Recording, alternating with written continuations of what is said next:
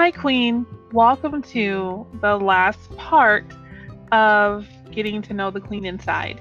You've made it through the first part of this journey, and I am so very, very proud of you. Now, today in your Queenly Reflection, we're really going to be recapping all that you've learned in the prior lessons.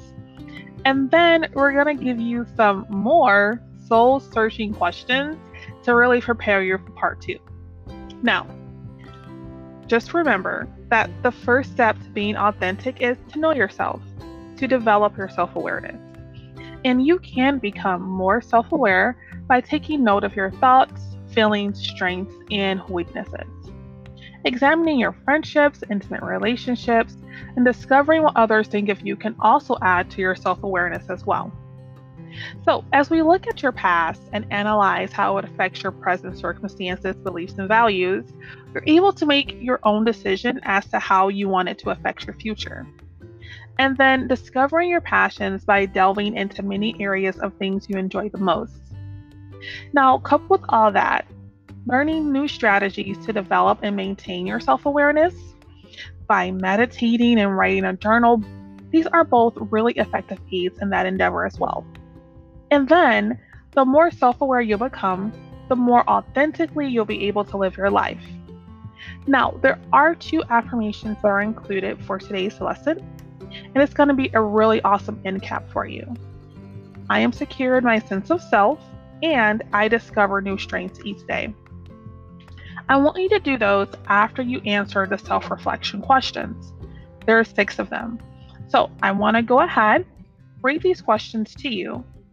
Pause after each question to actually take the time to answer them, and then move forward to your affirmations and reflections. Question 1. What do you need to be self-aware in order to live authentically? Question 2. Do you feel like you've been self-aware in the past? And how can learning more about yourself help you? Question 3. How does your childhood affect your current beliefs? How does it affect your values? Question 4. What part of your childhood do you want to carry with you into the future? And what experiences do you want to let go of? Question 5. What can you learn about yourself from your friends? Question 6. What are your passions? And how can you structure your life so that more of your daily activities reflect those passions?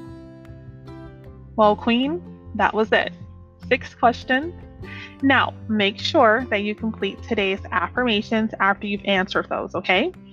I am secure in my sense of self, and I discover new strength each day. And then guess what? Moving forward, we're going to part 2. And part 2 is going to enable you to give yourself a queenly self-concept makeover. Now, there is one more task for you. There's a quiz. It's not graded, but it is going to just see how much you've retained. Go ahead, take the quiz, do your affirmations, and move forward to part 2 because there's so much more waiting for you. And I cannot wait to see the beautiful kingdom you're going to build.